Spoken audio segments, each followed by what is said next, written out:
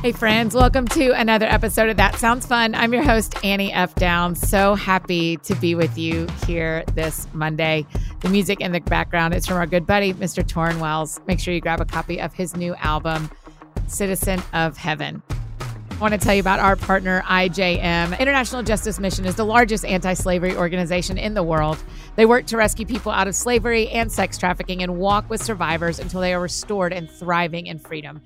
It's really been IJM's special privilege, and we feel the same getting to partner with them here and in the TSF quarantine shows to share the brightest stories of hope with the world and to remind us all on the other side of tragedy, there is hope. And this is one of those stories. This story from IJM is about one family in South Asia who waited 15 years before they were freed from slavery. It's insane how this happened. They were living in poverty, and two men came to their village and offered them work on a farm and a cash loan to relocate. And so they took it. And when they began to working, the interest on the loan began accruing. Okay, get this. So the initial loan was about $130 US, and it ballooned to $15,000. Not only were the families paid next to nothing, they were abused and poorly fed and slept outside in tents made of old tarps. And it was brutal. And when IJM and local authorities heard about the abuse, they mobilized and planned a rescue operation. But when they arrived, the men and women were afraid to speak up, which I totally get. But fortunately, one of the authorities, a leader of the local Human Rights Commission, empathized with the laborers and helped calm them down and built the trust necessary to empower them to speak up and share the reality of the situation with the police. And when they did, the police arrested the men who'd been holding these families as slaves, and they were set free. A total of 50 people, including 20 children, some of whom were born at the farm. This story really shows us that even when one person with authority aligns their power with the people in need, real life-changing transformation can happen. And listen, here, this is crazy. Are you ready?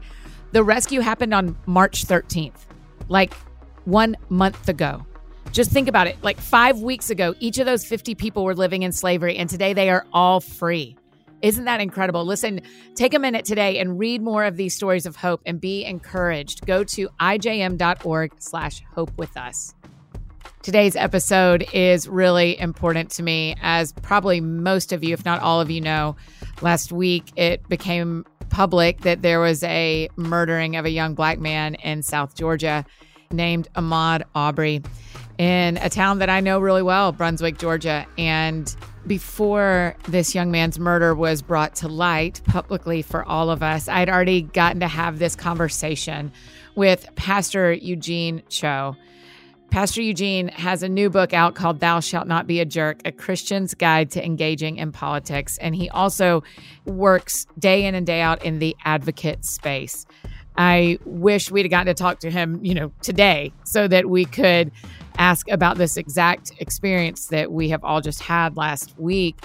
But I still think as you listen, you will hear him teach us how to better advocate for our friends and neighbors.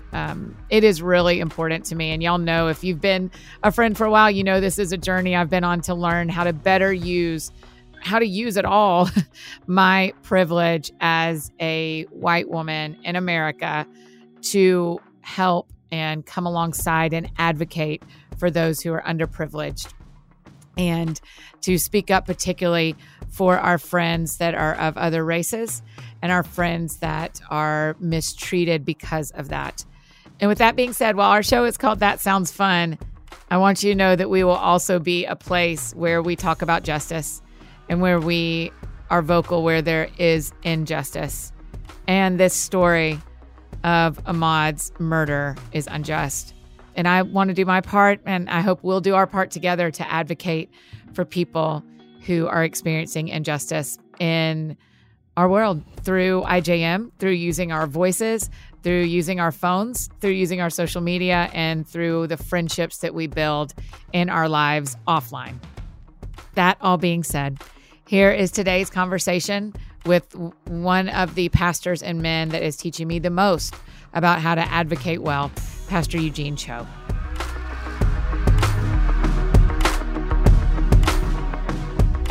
All right. Hey, thank you for doing this, Eugene. I'm so grateful that you're here with us today. It's a pleasure and a joy. Thanks so much for having me. And I'm going to tell everyone up front, you gave me permission to call you Eugene. I would call you Pastor Cho because of how much I respect your work and have followed you and been taught by you. But you said it was okay. Oh, absolutely. Please, seriously, call me Eugene. Okay. Well, the thing I told you ahead of time that our friends know listening is there's only two rules here of who our guests are. Is it somebody I'm already friends with or somebody I wish I was friends with? And ever since probably If Gathering 2017, 18, Yep. you were on stage and I was hollering from my seat. I was, yes, sir. Yes, yes. And ever since then. So this is my big chance. Thank you for doing this.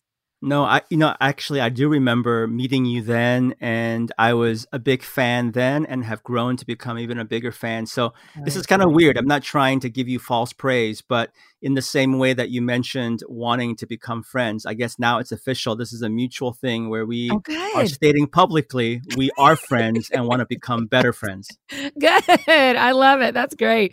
Tell me about speaking at an all-women's conference. Why was that a yes for you? It was my first experience speaking at an all-women's conference. And the crazy thing is, a few months before that, one of my prayers has been, God, place me in uncomfortable situations. That was my prayer, because I think as I've been getting older, it's easy to get people to box you in and say, this is what Eugene does or what this person does. And so my prayer was, place me in uncomfortable situations. And then just a month later, I got that invitation. And at first I said, this is crazy. I shouldn't do this. Why would I do this? But I remember that prayer. And also just because I just have a lot of respect for Jenny Allen and for the If Gathering. I love the fact that they hold to the center conviction, discipleship, which I think is so important. Did you think, this is one of the things that I really would love for you to speak into today, because there's so many around so many topics, but you prayed that prayer. And then almost immediately, an invite shows up like that. Did you go back to the Lord and ask, or did you go, well, that's the answer. Let's go. It was going back because, I've learned probably as you do, sometimes you get your share of requests or invitations. And for me, it's not about wisdom, about saying no to bad things, because that's the easy one. For me, it's saying yes. It's saying no to good things to say yes to the most important things. And I have a hard time discerning that. And so for me, I knew it was a good thing, but I had to just make sure and pray, is this the most important thing with limited time and opportunities? And so just an occasion to be able to encourage my sisters in Christ. And I think even then, as well as today, there just seems to be just this tension between genders and how leadership talks about gender roles and gender responsibilities. And I wanted to be able to encourage my sisters in Christ that I can't be who I am, and the church can't be who God has called the church to be without both women and men serving in all facets of leadership. And that's the reason why I said yes. Yeah. Thank you for that. As a woman who also is sorting out all the places it's right for me to lead and where it isn't right for me to lead.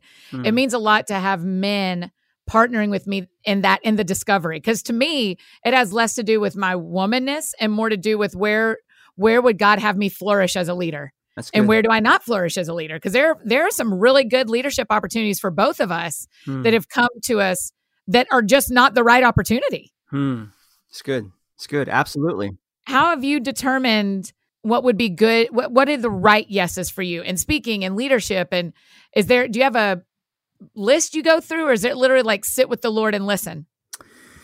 I think it's the latter at this point. It's about just discernment, about peace, about flourishing, and about calling. I mean, obviously there are things that I want to do that's about giving me great sense of joy and flourishing. That's in my wheelhouse of convictions.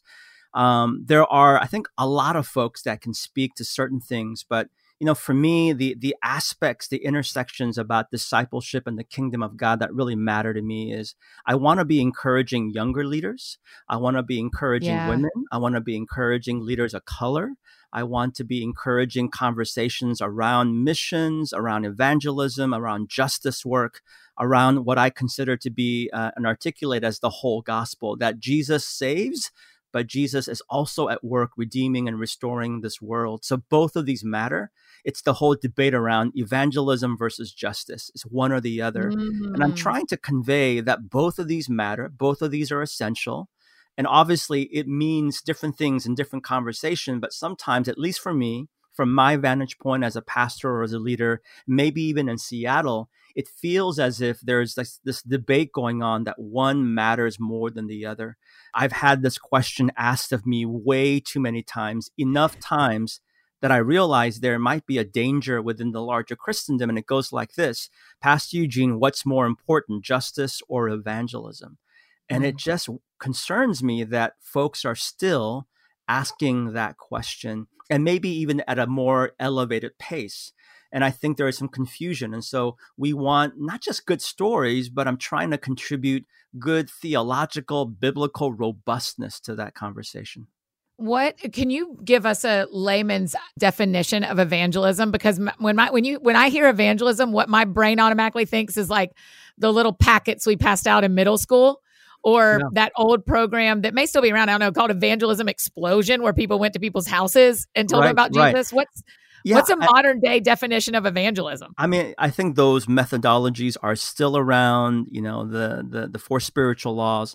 And I'm Yeah. not knocking those things. I think at the root of it, evangelism, comes from this Greek word euangelion, which means good news. And it's about Mhm. sharing good news. And typically, I think we see evangelism kind of in this old school model, even in modern day layman's term. We see this in an old school imagination where either we're knocking door to door or going to have conversations strictly about, do you want to accept Jesus Christ as your Lord and Savior?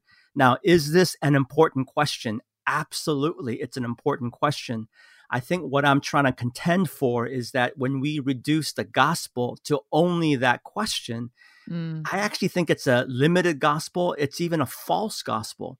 And then in the same way, Wow. I think a lot of younger folks, and I know this is kind of a sweeping generalization, but for you and I, as we travel to different places, we know that particularly younger people, they have a high view of justice work and mercy Yeah. work and compassion work, and it's great. And so in that same way, I want to ask that community the question: justice matters, but we can't be timid about also sharing the good news that Mm. Jesus is Lord and Savior and also desires to be in a personal relationship. So it's both personal and communal. It's both personal and structural. It's both evangelism and justice. And we need both of these things for this perspective of the whole gospel. So going back to the If Gathering, to be able to speak to hundreds or thousands of women about that beautiful message that Yeah. Jesus saves, but he's also at work in our world, redeeming, restoring, reconciling the world. That gives me a lot of joy and conviction. And that's oftentimes what undergirds the decisions that I make. Yeah, to me, older I've gotten in faith and just on the planet, the more I feel like I get closer to God when I hold two opposing things in my hands. Hmm. Like when things like not that justice and evangelism are opposing, but a lot of times I would have been taught or would have thought one is the yes and the That's other is right. the no, or Hmm. joy and sadness. One you can feel all the way, and the other you should feel none at all. And it just keeps seeming like Jesus asks us to hold both. He'll bring us both things at the same time. Like, That's good. Yeah, I'm not sure if your audience can hear me kind of like just moaning in agreement here, but the word that I think of is the word tension. Like yeah, we're called to be faithful in tension. And it's kind of ironic because I think as human beings, we could also acknowledge and admit that tension isn't always the thing that we gravitate towards. We want very clear answers, clear yes, compartments. It's this or nothing else. And I think in many ways, when Jesus comes and engages in public ministry, people wanted to box him in, or they wanted him to subscribe to their kind of worldview, if you will. And I think the kingdom and the tension, the Beatitudes, the Sermon on the Mount, his ethics, his life, it really embraces faithfulness in the midst of tension. And I just think that is the word that we need to think about, especially as we grasp with what does it mean to be about the kingdom of God here on this earth. yeah. faithfulness in the midst of tension feels like that is like dating advice. That is friendship advice. That is political advice. I mean, I just feel like that sentence, I want to write that. I keep a dry erase marker in my bathroom and write little phrases on my mirror. Right. And faithfulness in the midst of tension feels like that might be one of the highest callings on us. But it doesn't sell. It's not the No. best. It's not the best title of a sexy. book or of a song or a conference. I mean, because I think, again, we just want, I've heard many people say, well, just tell me what you want me to do. Tell us what we should do. And my response is, be faithful in the midst of tension. And they'll say, well, thank you for nothing. And that's the end of the conversation. Do you feel like it's a practice of spiritual discipline and deepening to practice faithfulness and tension? Oh, absolutely.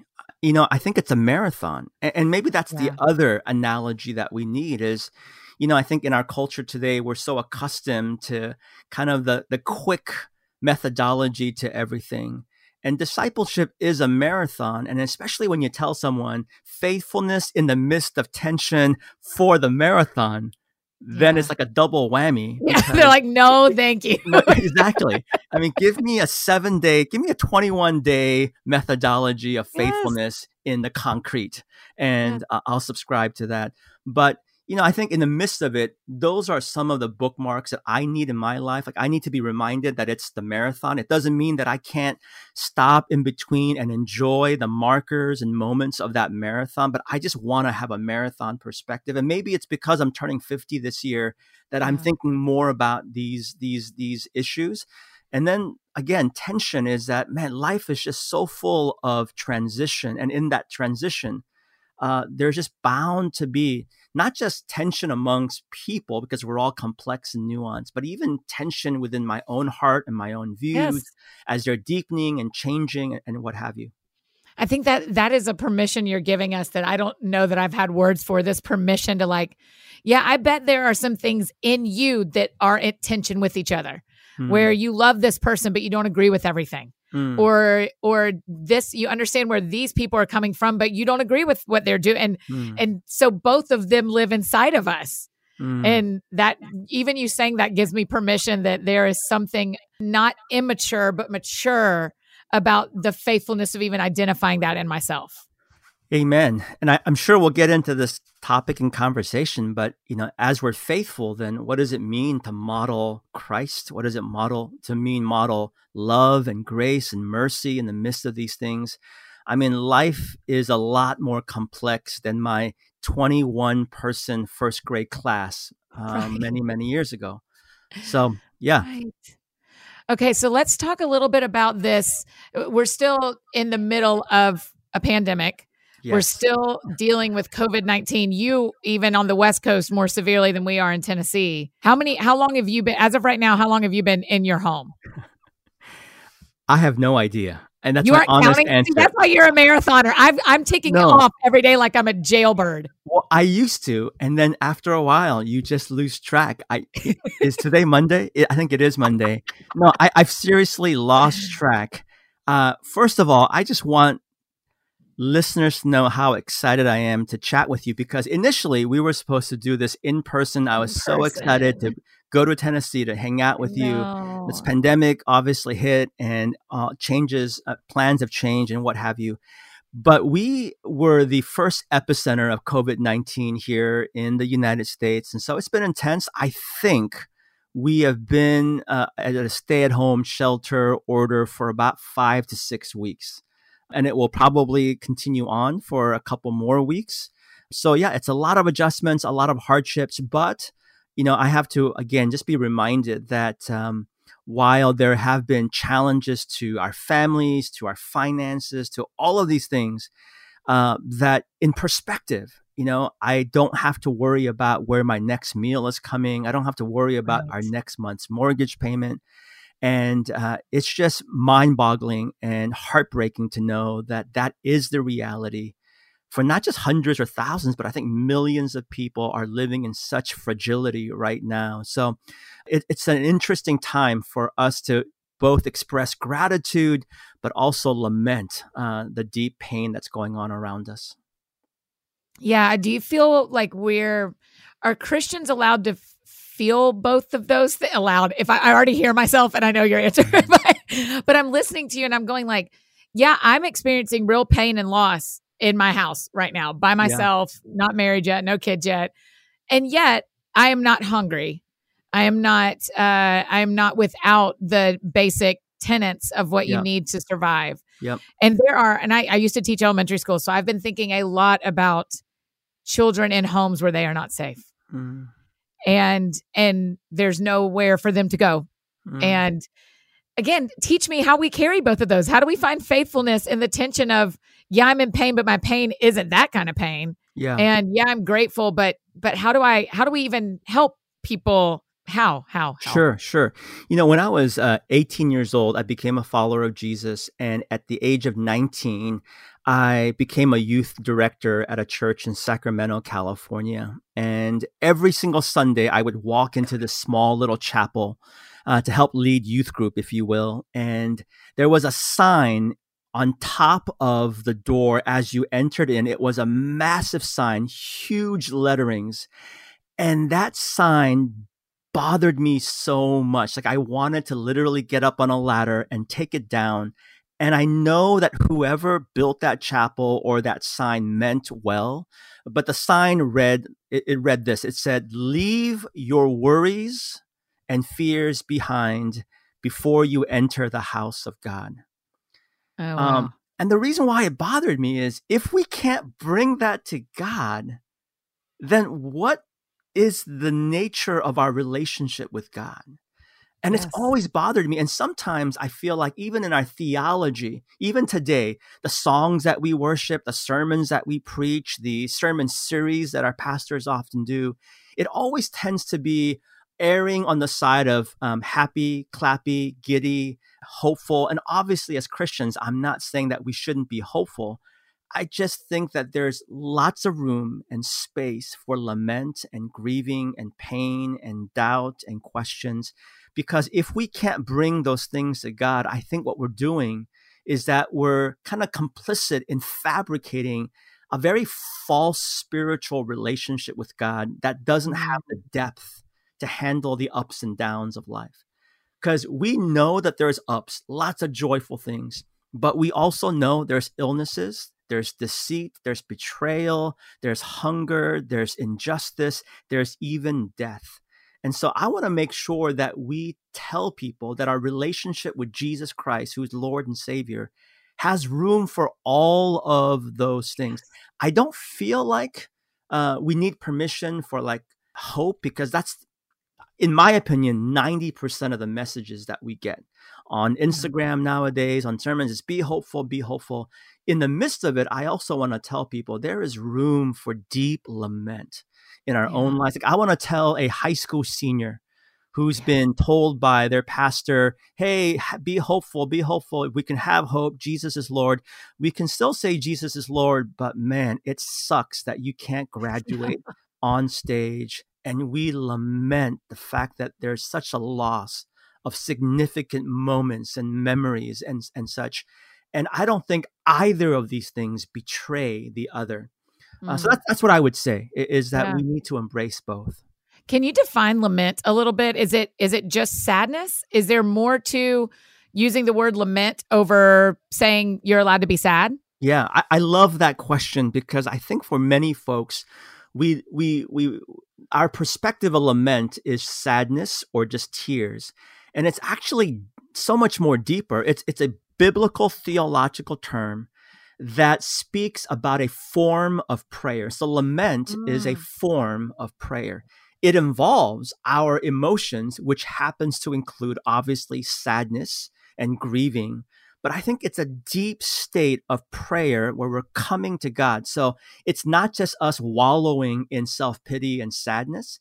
There is a source where we can come and bring the fullness of who we are. So the question that I would ask people is, in our relationship with God, can we bring our full, authentic self to God? Or do we always have to be happy and giddy? Jesus is good all the time. Clap our songs. Can we have some A minor songs in our relationship with God? So lament is a form of prayer.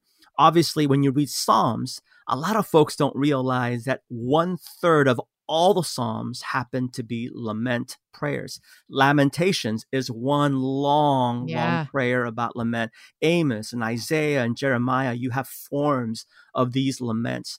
And the other thing that I would just add to this is the reason why lament, I think, matters so much is that because we're sometimes prone to jump from A to Z real quick, we're prone to jump to recovery and we're prone to jump to reconciliation, prone to jump to like joy and hope. I think when we're not sitting in lament, oftentimes the transformative work that God does in us happens to be in the valleys of our lives, in the moments of Mm, pain and desperation. right. So we expedite that process. We're actually robbing ourselves of transformative work that God wants to do in us. And obviously, the other added aspect is to hear that Jesus is with us in our grieving and lament. But when I think about my friends, I have many acquaintances that have been with me in my high moments, in my mountaintops. And I'm not trying to question their friendship, Sure. but the ones that I particularly remember and I deeply appreciate are the friends that have been with me in my valley moments Hmm. when oftentimes people grew silent because they weren't quite sure what to do.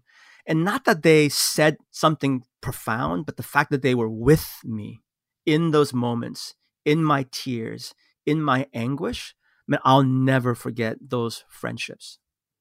Yeah, and it feels like even you're talking about the cutting short of a season of lament or a time of lament. I mean, even so, all of us can relate to that because all of us want out of our houses to some Mhm. degree. I Yeah. mean, some people like it more than others, but everybody wants, at this point, we're weeks into wanting our normalcy back. And I wonder what you would say about the moment you want to get out and the perseverance of what could be 2 more weeks into this. What could we know about God if we persevere through? Well, I think it's about wanting to just be as open as possible, knowing that God is able to speak and God is present and God desires to teach and God desires to form us in all moments, in all situations. And again, we can just name and acknowledge that our inclination is normalcy. We want things to be comfortable. We can name those things, but it doesn't mean that God can't speak and is not speaking during these moments of trials. And I think, the other added aspect about lament is that, yes, we can bring our full selves to God, but as we're lamenting our own situation, it's about that note of perspective. We get a different perspective on things like, wow, I don't have to worry about my next meal. And then when you see miles and miles of cars that are waiting for 1 or 2 bags of groceries, I think it not only changes our perspective, but it deepens our empathy and Mhm. our pain on behalf of others as well. And then we ask the question, what more or what can I do to be a source of encouragement and blessing unto others? So it's not just about me, myself, and I and my own lament, because we have profound perspective on things. And I'm sure many people have seen these images of food banks and lines across and around corners and cars lined up to hear stories across the world of people and nations that are in complete lockdown, and so they're just not able to get food, and so they're not, I mean, this is hardcore serious, but they're dying not because of the virus, but they're dying literally because of starvation. And Yeah. so, again, I'm not trying to be a Debbie Downing here, but I think it's just a reminder for us that as we're speaking about tension, so much of our life is tension. And how do we not err on just going to one extreme and parking ourselves and be completely oblivious to the other? Because I think there is a danger of going towards the season of lament, and all that we're doing is just drowning ourselves in lament, and we don't see hope. We're a couple weeks post Easter Sunday. And this isn't my phrase. I don't know who originated this particular phrase, but it's always meant something to me that we're resurrection people living in a broken Friday world. And that speaks to Mhm. me of that tension, that we Yeah. should never forget that we're resurrection people, but we're not living in a resurrection world. We're living Right. still very much in a broken Friday. And even more frustratingly, at least to me, in a silent Saturday world where we don't have all the answers to all the questions that arise in our minds and hearts, especially during these very precarious, unprecedented times. What are some ways, like when I'm thinking about the people that are waiting in those lines for food, what can I do in Nashville, Tennessee? Like, what are some ways that we can tangibly help? Yeah. Do you know? So a few things come to mind. And the first thing is, I think we should just name it. Like, Yeah. we can't discuss anything that we're not willing to name or have conversations about. So in other words, we can't have that conversation in our own heads. And I think a lot of times we engage in our discipleship in our own minds. We're like talking about hypothetical situations in our own head. And I would say just name it, articulate it, give voice to it, and then speak with 1, 2, 3, 4, speak with a group of people that very question. Hey, have you been thinking about this question? What could we do in our limitations, in our homes, in our limitations? Have you thought about what we could do? And would you be willing to discuss that with me? That's what excites me about the church, is that we're taking, and this is why I think you cannot be a follower of Jesus alone. We were never meant to follow Jesus alone. We're meant to do it together with other sisters and brothers, like-minded, like-hearted, that we can encourage and also challenge one another. And so I love having these conversations with people. And so for me, I've been thinking a lot about locally, what can we as a family do, first of all? What can we do in our own neighborhood, among our own block or two? What can we do in our own larger neighborhood? Like, there's a food bank in our area. And so as a family, we're saying, hey, I know that it's limitations and it just seems to be about money, but right now money really helps. And so let's make a donation to our local food bank. I just recently started as the president-elect of an organization called Bread for the World in Washington, D.C. And so the work that we do is around advocacy, around engaging lawmakers. So we've been urging our members and our followers to contact their lawmakers and say, please, would you be willing, in all the stimulus bills, as we care about small businesses, as we care about bailouts, and I'm for these things, but the work that Bread for the World does is about, let's make sure that in all the advocacy and all the lobbying that goes on, we've got to advocate for the poor, the hungry, the forgotten, the marginalized, the immigrants, the migrant workers, those who are on food stamps, on the SNAP program. We need to speak up on their behalf. So I would urge people, like, that really, really matters.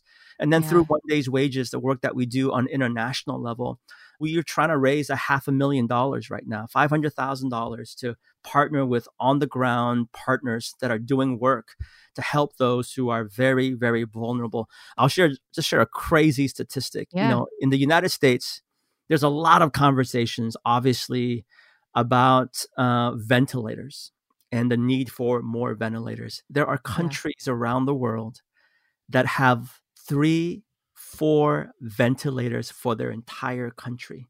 And this is the reason why so many countries right now are so anxious and fearful, because if it were to spread in the same way that it's being spread in Europe and Asia and in the United States, it's just very scary to think about what the implications are. And that's the reason why they've chosen to go into complete lockdown. People can't even move. And you'll hear these or see these images of people being beaten if they're out in the streets and what have you. So those are the 3 things that we as a family are trying to do. But I would love to encourage people.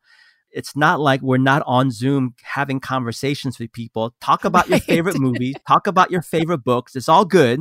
I'm not knocking those things. Do all of that stuff, but also just talk about, hey, what are some creative ways that we might be able to partner together to be light and salt of the world?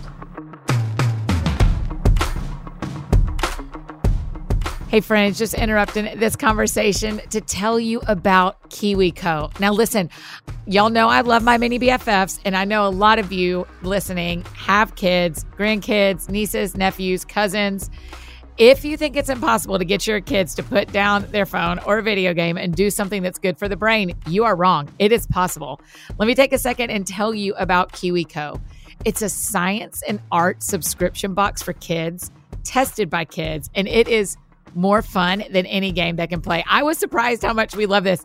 Okay, so here is the box we got. We got the Tinker Crate hydraulic claw, and I went over with the kids, and I'm not kidding y'all. I was a little bit stressed when I opened and saw the pieces, and the directions were so easy. The kids absolutely loved it. There's the ability to build 3 hydraulic claws, and we did the first one, and it was pretty easy. I mean, they would hand me the pieces. I would kind of tighten them. They would tighten the little brads, and there's water involved. Anyway, we made the first one, and as soon as we were done, I kind of thought, okay, is that it? And one of the kids goes, can we do another? And I was like, yeah, we can do another. There's 3 of them. And we ended up making all of them, and each kid got their own hydraulic claw. And then we walked around picking stuff up on the porch. I mean, it was so, so fun. Your child can get super cool hands-on science and art projects delivered to their door every month. And what kind of kid doesn't love getting snail mail, you know? KiwiCo is redefining play and hands-on projects that build confidence, creativity, and critical thinking skills. There's something for every kid or kid at heart at KiwiCo. In fact, when you go on the website, when they go through the lines of different things you can make, they have it by age, and like half of them are 16 plus or up to 104 years old. So I think that's most of us listening. You can get your first month free on select crates at kiwico.com/thatsoundsfun. Again, that's kiwico.com/thatsoundsfun. I hope you'll try it. I think y'all really think they're fun. And now back to the show with Pastor Eugene.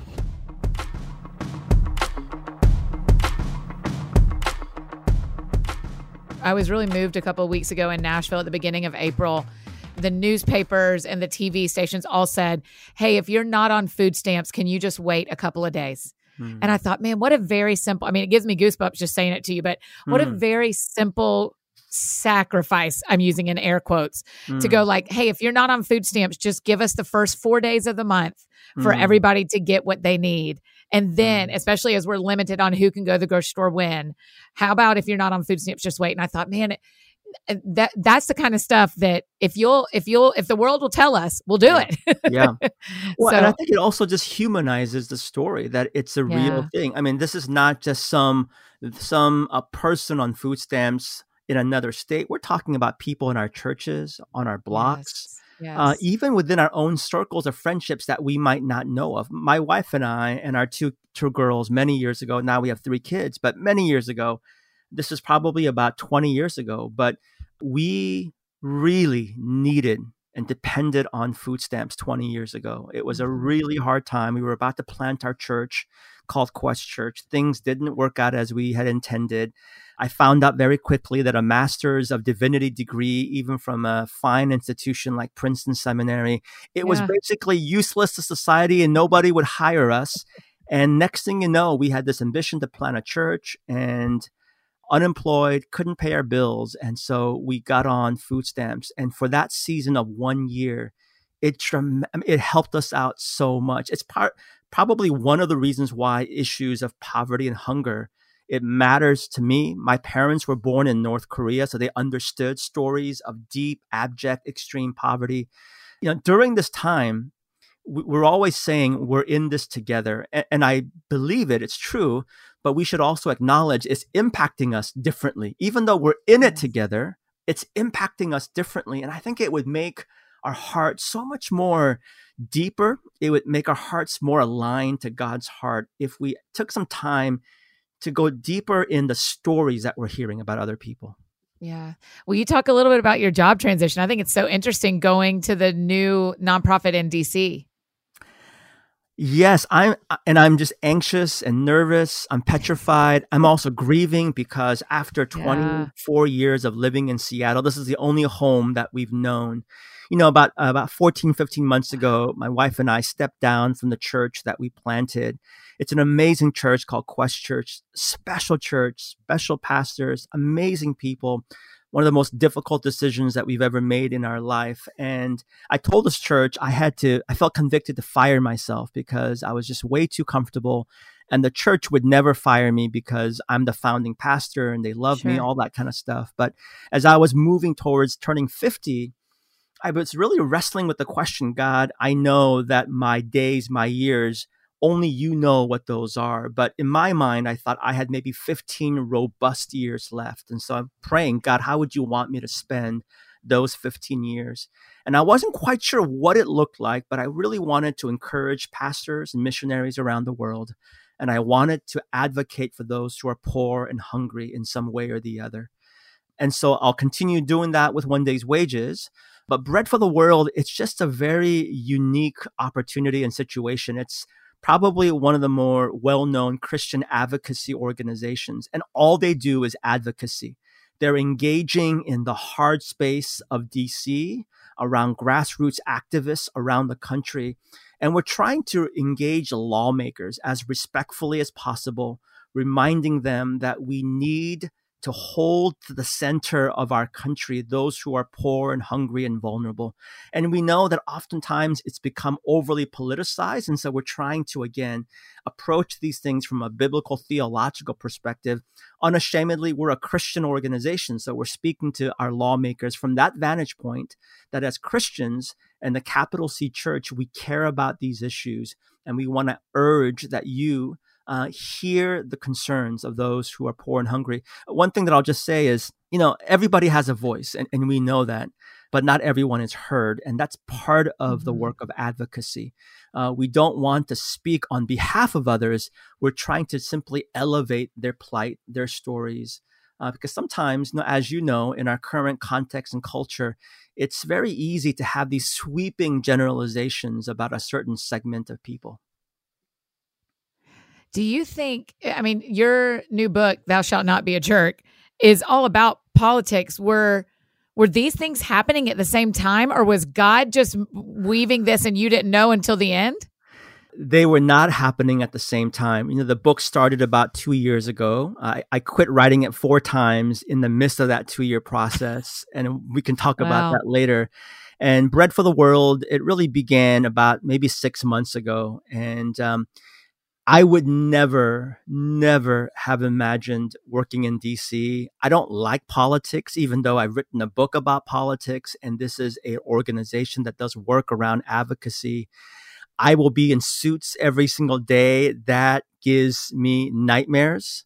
And so, it just was not even registering on my imagination. And so when I interviewed with Bread for the World, I didn't pursue it. They had asked me if I would consider it. I said 95% no. But out of respect for the current president, David Beckman, who's someone that I deeply admire, I said I'd be open for a conversation. And so one conversation became a second and a third and ongoing. And next thing you know, July 1, I'll be beginning this. And, I'm particularly excited about, it's an organization that engages the capital C Church, but I'm particularly excited about engaging evangelicals, for whatever that word means. And I'm doing air quotes right now. Right.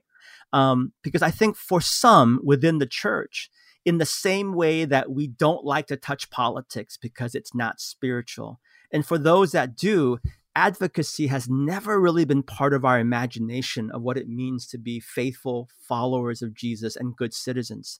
We're good with compassion work. We're good with raising money. And we're good about, but when it comes to actually advocating, writing letters, calling our lawmakers, marching on streets, these things have been essential in the formation of the church in decades and generations past.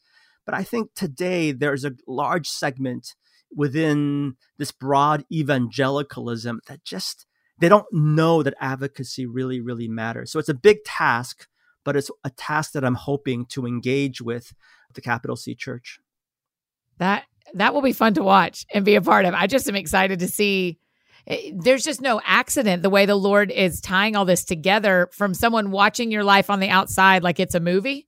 You just go like, oh, he wrote a book about politics and how to be a good citizen, and had no idea that while he was writing that for years, that God was setting him up to move to DC. Oh, yeah. Again, it's, I have been overwhelmed the last month. I started part-time onboarding training, and it's been just an overwhelming process. And the good news is that it's put me on my knees on numerous occasions. And I'm realizing that apart from prayer, apart from dependence on the Holy Spirit, apart from reliance on the church, it's an impossible task. And maybe that's exactly where God wants me and us to be. Because oftentimes, we can just pride ourselves in our connections, our network, our expertise. And it's been a long time. I'm in a long time, and this sounds really arrogant. It's been a long time where I don't quite know what I'm doing. And it's really just forced me to say, Jesus, please help me. I need you. I need you so desperately. And it's a scary prayer, but in a strange way, it's also speaking life into, if I can be honest, it's speaking some life into areas of my life that have been more about dry bones. Yeah. Will you talk for just a minute about, we talk a lot around here about hearing God. What does it look like for each of us to hear God? How is it different? And obeying him. And like you're saying, there's some grief in obedience. Will you talk about, I don't know that we've ever had a good conversation on here about what it looks like to grieve things that you are losing when you're choosing obedience to God. And it's not just, I'm sad that I don't get to sin anymore. It's not that kind of, it's like, no, I'm choosing to follow God, and therefore I'm leaving things that I really love. Will you talk about that grief for a minute? Sure. Well, I suspect this could be probably its own podcast or a series of podcasts, a conversation in itself. I'm not sure if what I have to contribute will make any sense, because I'm actually in that season of grieving right now. There are moments my wife and I, we go on walks several times a day now, but even pre COVID-19, it's one of our big spiritual rhythms to go on walks. And there have been moments where we've just started crying, even though we believe with confidence this is where God is calling us to do. And I don't want to over exasperate the T word, but I think this is another example of that tension, that we can have confidence that God is ushering us into something, and we have peace and even joy in the midst of it. But simultaneously, transitions never happen where one door smoothly closes and all your emotions are nicely packaged, and then you're ushering into a next chapter. It's not literally like never. that. I don't know if anyone has mastered that. You write that book, it'll be bigger than Enneagram. And so it's not like that at all. And so we're constantly moving in and out, ebbs and flows, mountaintops and valleys. And I think what's been meaningful for us, two things. One is each other, like the people that have walked with us. Like that doesn't stop from one moment to another. So obviously walking with my wife, our kids, close confidants who've been with us for 25 years in all high seasons, low seasons, that's been really helpful. And I just, again, think about friends of my life who didn't always have the right words or the perfect words to say to me, but they were there. And in some ways, if there are any pastors or leaders that are listening to this podcast, I genuinely think the most powerful sermons that we give, I'd be shocked if people remembered more than a handful of sermons that we've given over our lifetime, but they will remember when we've been with them in the lowest moments of their lives, at the hospital, at the funeral, in moments of hurt and betrayal and grief. So the second thing I think is just our reliance on the Holy Spirit. I don't want to over spiritualize, but I certainly don't want to under spiritualize the significance of the presence and power of the Holy Spirit. It's not my cop out default spiritual answer. The Spirit of God is God's presence with us, our counselor, our comforter, our convictor. We need the Holy Spirit. And so I think it's just been trying to walk with the Holy Spirit and leave plenty of time to listen and be still before God. Yeah. It feels like a real honor that you are willing to talk about that in the middle. It is always so hard to talk about something when you're right in the middle of it. But it also, for all of us listening, it gives us words for things we're feeling, but it also reminds us how to pray for y'all as you transition over the next year and fully make DC your home. And you'll be closer in time zones, Eugene. I'll just pop up there It'll be That's right. fine. That's right. Let's talk about combining these conversations and your book, Thou Shalt Not Be a Jerk, literally gives 10 commandments on how to be a better citizen in politics. At the same time, has COVID-19 changed politics to you, or has it not? And how do we look into an election year with all of this going on at the same time? Because it feels like in the last 7 days, for me, the narrative has shifted and I feel like it's getting politicized instead of just health focused. Sure. Yeah, it's very sad. Obviously I want to navigate this conversation wisely, because when listeners whenever they hear the word politics, they feel like a guest in the podcast or a politician or a pastor may have an agenda. And, ultimately, the biggest point that I'm trying to make in this book is that our allegiance should never be to a politician. Right. It should never be to a political party. It doesn't mean that you can't incline or gravitate towards a party. But I just think we have to just make sure that our ultimate allegiance is never to these things. It should be about the kingdom of God. And so my perspective, even though I know I have my blind spots, I know I have my imperfections, is how do we articulate kind of ground rules or framework to help engage politics? So I'll take a step back. I wrote this book for 3 types of audience, 3 types of readers. I think there are some folks that have abandoned politics altogether, maybe because they're exhausted, right. Which again, I get it. Maybe they feel like they've grown so cynical that it has no usage. They feel like it's just overly toxic. But there's also a group of people that have altogether abandoned politics because in their theological construct, they don't believe that politics is spiritual. And therefore, I'm not going to engage in politics. So that's one audience. There's a second audience that I'm speaking to, and it's the group that's overly obsessed with politics. Whether or not they can admit it or see it, they believe that politics is the cure-all. It's the answer to all things. And as a result, they'll sometimes engage in practices or words and justify it everything because of politics. Another word for that is idolatry. It's a dangerous idolatry. And then there's a third group of people that want to care, are trying to, but just don't quite know how to do it. And even though the book is certainly not a perfect book, I'm trying to give people 10 practical commandments, frameworks to engage these things without compromising our integrity, to be faithful in tension. Here's that phrase again. Yeah. And to, again, ensure that politics matters, not because it's the totality of all the answers to all things, but I make the case that politics matters because it informs policies that impact people.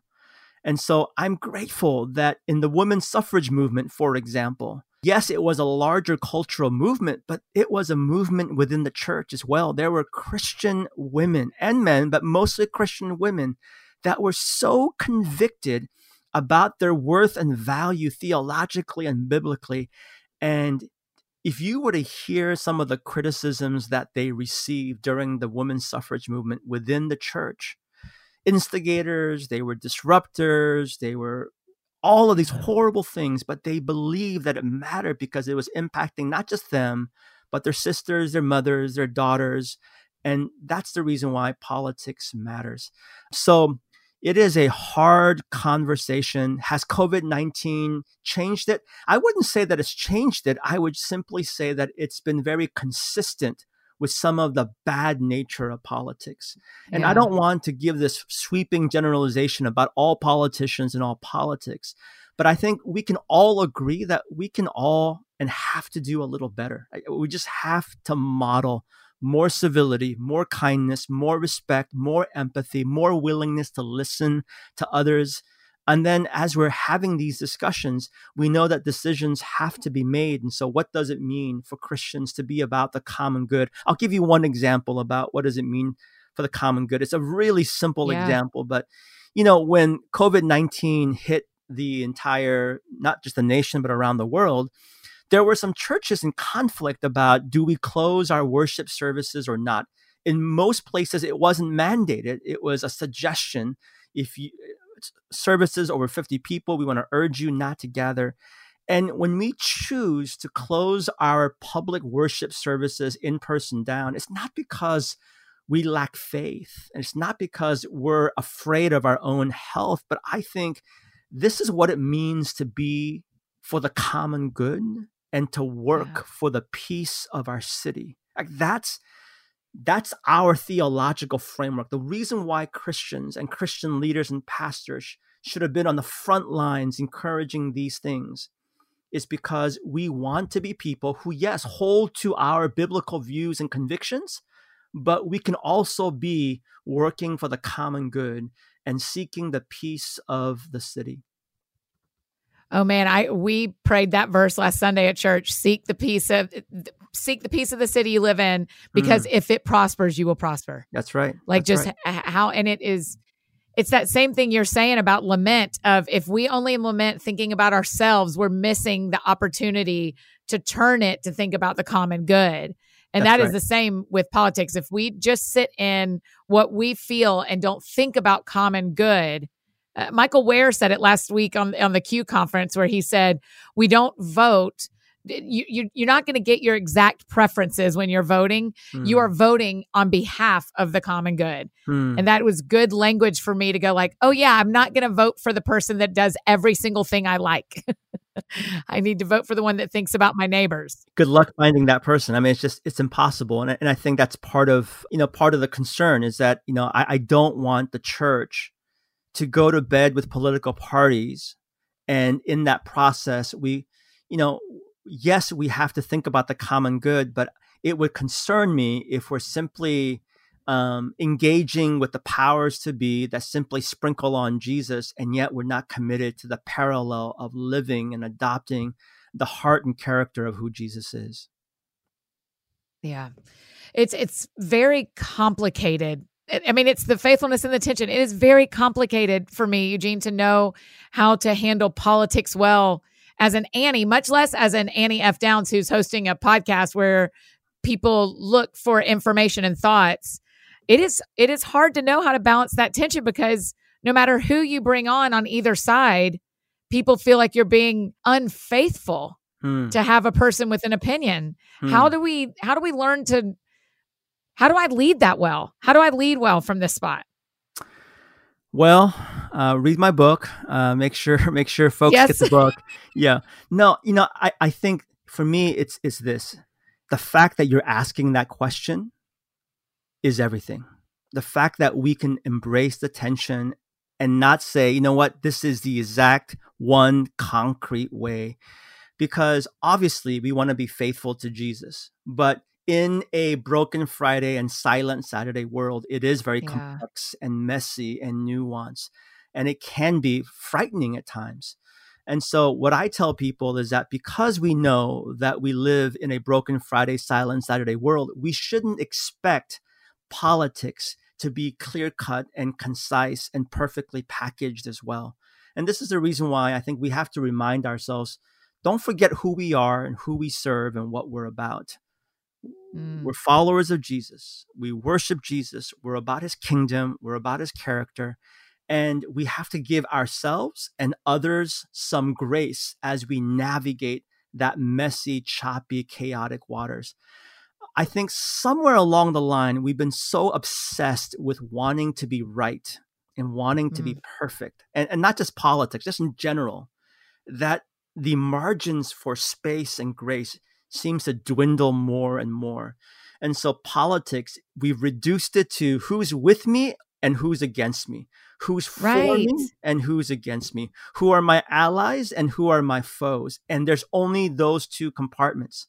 And so what I would tell people is this: I think there are people on the extremes of the political spectrum that have adopted this like for me or against me. But I actually think, contrary to what we might feel, because we're only inundating ourselves with maybe news stations or media or articles that extrapolate on the extremes, we don't give enough time or attention to a large group of people somewhere in between that's trying to learn to be faithful in that tension.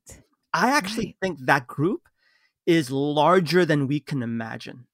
There are those who, at least verbally and at least externally, they know exactly what they're for. They know exactly what they're against. They know who's with them and against them. They know all the talking points. But I think there's a lot of folks, especially followers of Jesus, that aren't represented in media, that aren't represented by our Yes. traditional religious or political pundits, that are trying to engage this with heart and empathy and faithfulness and timidity and courage and all of the above. And so I think the fact that you bring guests in with different viewpoints and perspectives who don't have it all together, it pastors us. It pastors me. It pastors your listeners. And we have to keep doing that and make that more of the majority than the minority. It does feel like that. That's what I experienced with well, thank you for your kind words. And that's what I experienced with the last election. I'm afraid of this election is that I won't feel like anyone is on my team because I'll feel like, well, I don't know, not to that, and no, not to that, and no, not to that. And then because the silent majority is silent, you feel like you're alone in it. So how can we express our opinions politically without being a jerk? I mean, we're going to read the book, but is there Sure. is it ending most statements with a question mark? Is that how we do this? Or do we lay out some rules in our friend groups before October gets here? Or Sure. what do we do? Yeah, no, it's a great question. And so a few practical suggestions that I would say, one is we need to talk about it. We Yeah. can't make this a taboo conversation that we hold behind anonymous avatars on Twitter and Facebook. I mean, that's just nonsense. And sometimes people do that, that's our engagement and we're being formed. So we got to talk about it. We got to talk about it in our families. We have to talk about it in our small groups. And I think we should even talk about it among our churches as well. Now, there have been some pastors who have pushed back on me and they said, hey, you shouldn't have written this book and we shouldn't be talking about this. Oh, wow. And my polite, respectful response to them is, if we're not shaping our congregants, if we're not discipling our church, you best understand they're being shaped and discipled by others.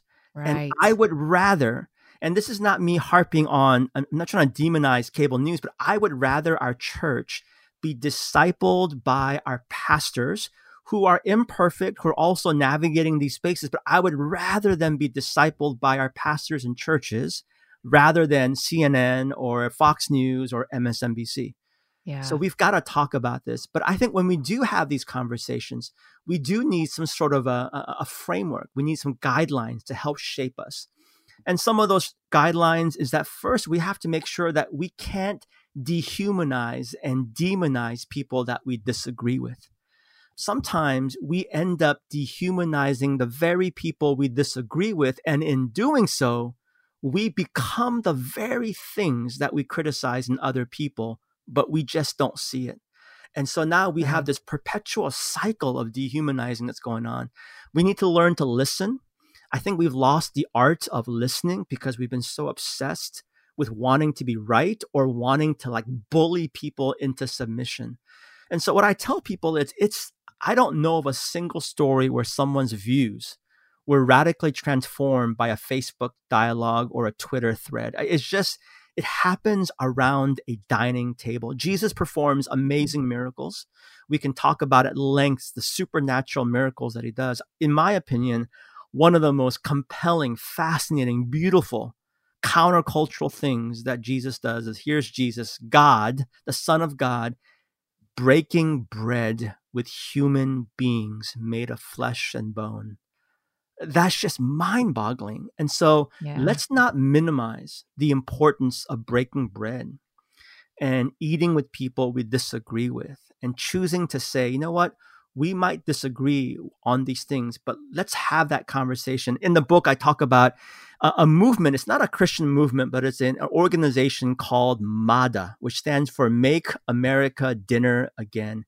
And it was two Asian American women who were so distraught by the presidential election results in 2016 And so they didn't vote for Trump, and they were distraught by the election results. And they were just stunned and broken about it. And then they decided, you know what? We want to talk about this with friends who voted for Trump. And they realized they didn't know a single person in their network of friends that would have voted for Trump. They didn't know a single person.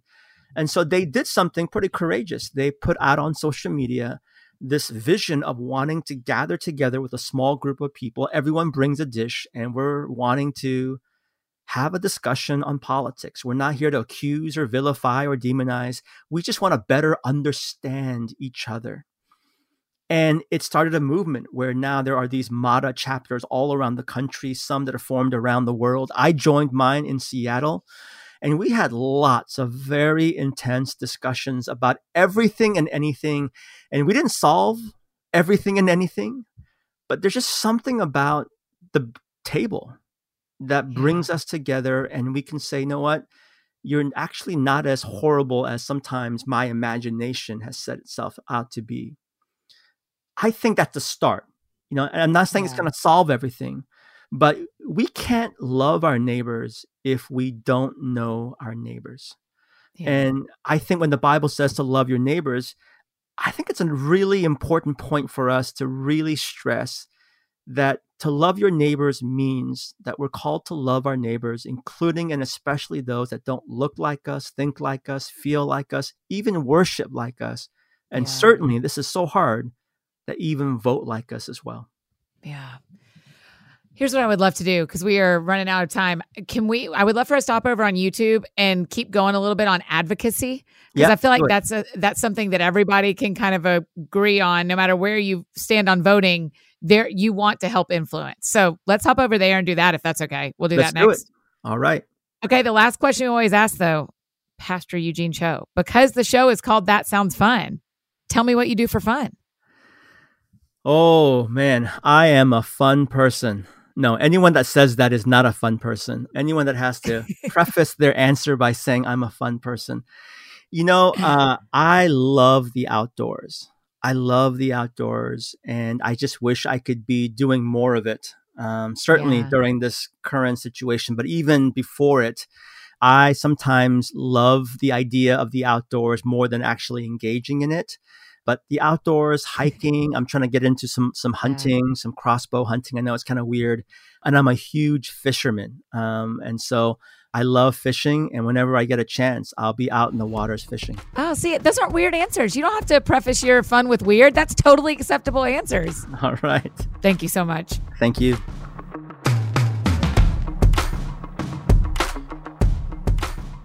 Friends, isn't he great? My gracious, I can't wait to have him back. We are for sure going to have Pastor Eugene back before the election in November, just to give us some more words, maybe follow up on some of this advocacy conversation. So, of course, you can send me Twitter, Instagram, however you want to. The best way you can think of to send me some questions if you'd like me to do some follow-up questions, particularly with Pastor Eugene. Again, grab a copy of his book, Thou Shalt Not Be a Jerk, A Christian's Guide to Engaging in Politics. If you need anything else from me, I'm embarrassingly easy to find. Annie F. Downs on Instagram, Twitter, Facebook, my house, anywhere you may need me. That is how you can find me. Thank you for joining us on these kind of shows. Thank you for walking this learning path with me. I know I am not an expert at justice work. I am not an expert at advocating for other people, but I am learning. And if it's going to be learning in front of you or being silent, I want to learn in front of you. We just can't be silent, friends. We can't be silent. So I am grateful for your partnership in this and the way you guys respond to these shows that have some challenging conversation in them. So y'all are great friends. I'm really thankful that we're learning together. I think that's it for me today. You guys stay home and do something that sounds fun to you. I'll do the same. And we'll see you back here on Thursday with our good buddy, Mr. Luke Norsworthy. You guys have a great week.